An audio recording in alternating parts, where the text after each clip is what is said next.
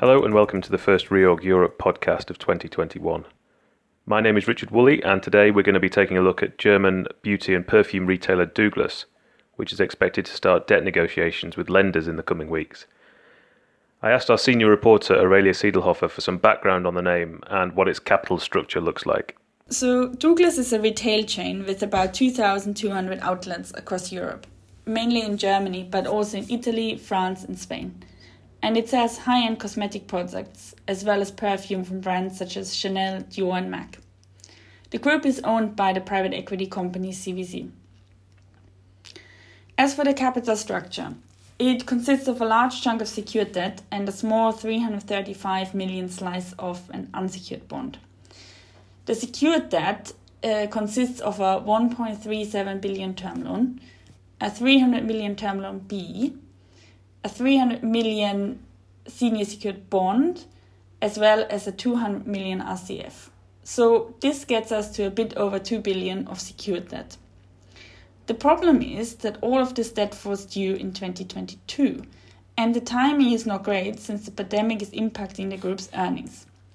This means it could be hard for the group to refinance its debt on the market, and this is why many investors expect that there could be a financial restructuring. How has the group's performance been over the past year, and has the switch to online trading softened the effect of the pandemic to any extent? Yes, Douglas has made a number of operational changes, including a rebranding of a lot of the stores in Germany, as well as implementing an ambitious e-commerce plan. And these have shown some signs of success. In the 12 months to June 2020, the group said about 20% of total sales were generated online, and a recent German news article said for the year 2020, the share rose further to about 30% of revenue. We can assume that this has helped the company to compensate for the COVID-19 related store closures in Germany, Italy and France. But it's a bit hard to say whether it was enough to prevent a slump in sales over the Christmas period. The German press had reported that Douglas revenue in this period was down only by a single-digit percentage, which would be very good given the circumstances. But the company hasn't confirmed this yet, and it's not clear whether the article referred to sales in Germany or across the whole group. What about the business model pre-COVID? Well, generally speaking, before the pandemic hit, Douglas' financial performance showed signs that the management's rebranding and pricing strategy was working, and financial results were good. There were, however, significant discrepancies between the markets. So, for example, performance in the home market, Germany, was mixed with intense price competition and margins below its 10% target, closer to 7%. Store closures were already anticipated by investors.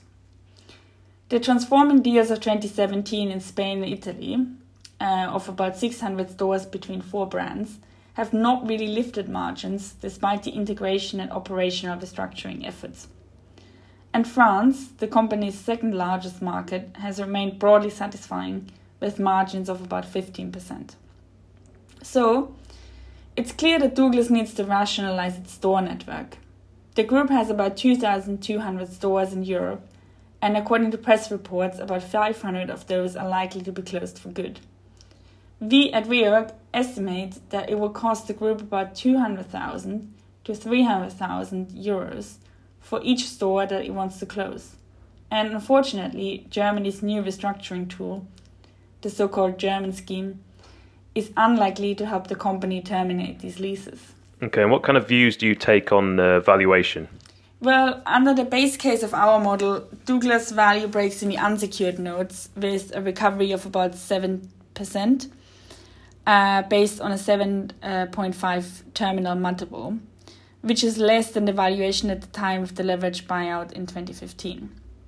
In our high case, the unsecured bonds remain in the money and an equity cushion of a few €100 million exists.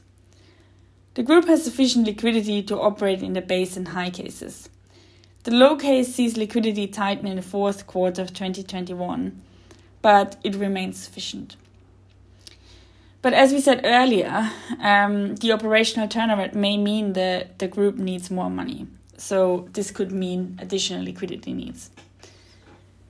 Investors have different views about this, but overall the consensus seems to be that senior secured debt is unlikely to be impaired. If the enterprise valuation is more than 2.1 billion, which is the latest reported net debt, then an equity injection makes sense in conjunction with an amend and extend of the capital structure. If the valuation is lower, then you could talk about a haircut, especially for the unsecured debt, for example.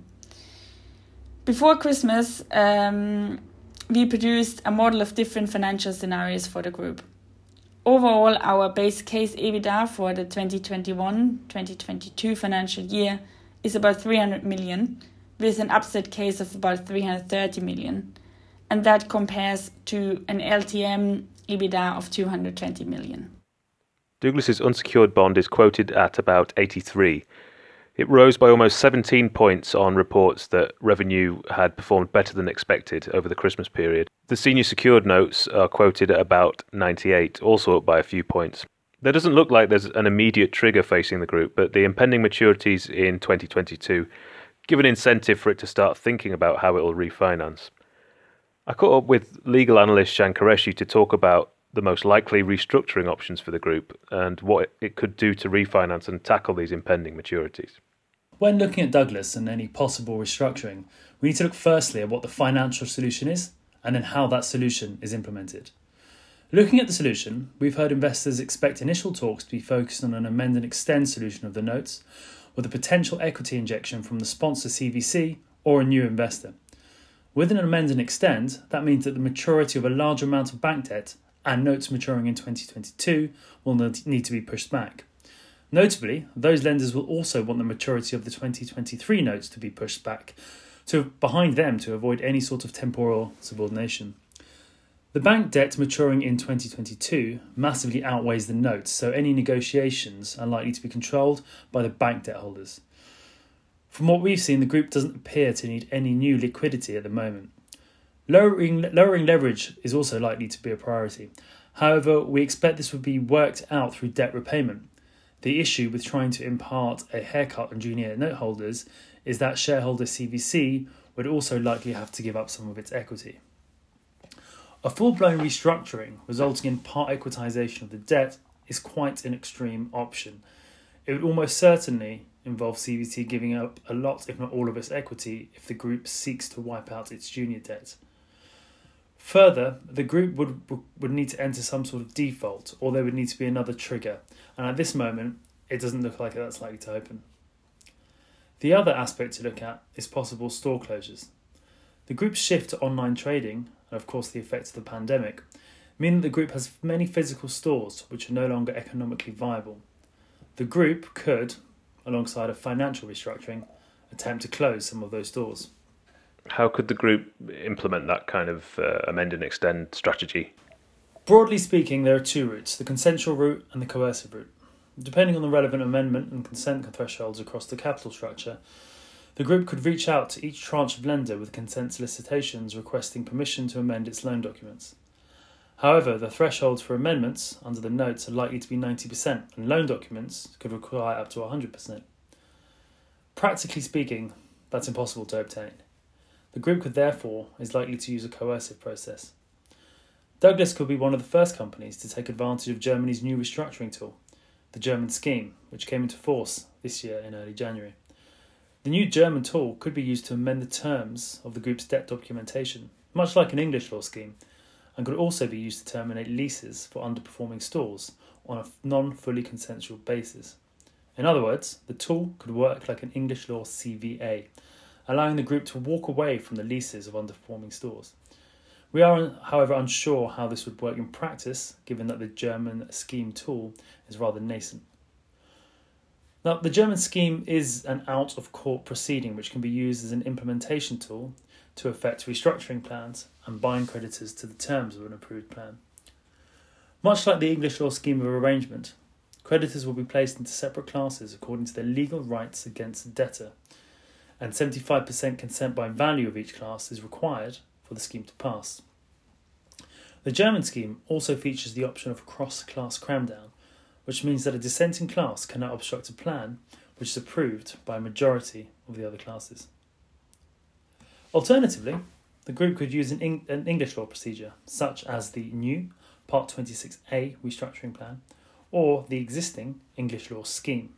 The advantage of the Part 26A is that it also features cross-class cram-down, whereas the scheme procedure does not. Cross-class cram-down means that a dissenting group of class creditors, in our case perhaps the junior creditors, could have a deal forced on them. I think finally it's worth commenting that whether the group uses an English law procedure or a German procedure will depend on a variety of factors, including cross-border recognition. As ever, there's a lot more on the name on the Reorg website, reorg.com. We'll be back in a few weeks with another Reorg Europe podcast, but until then, thank you very much for listening.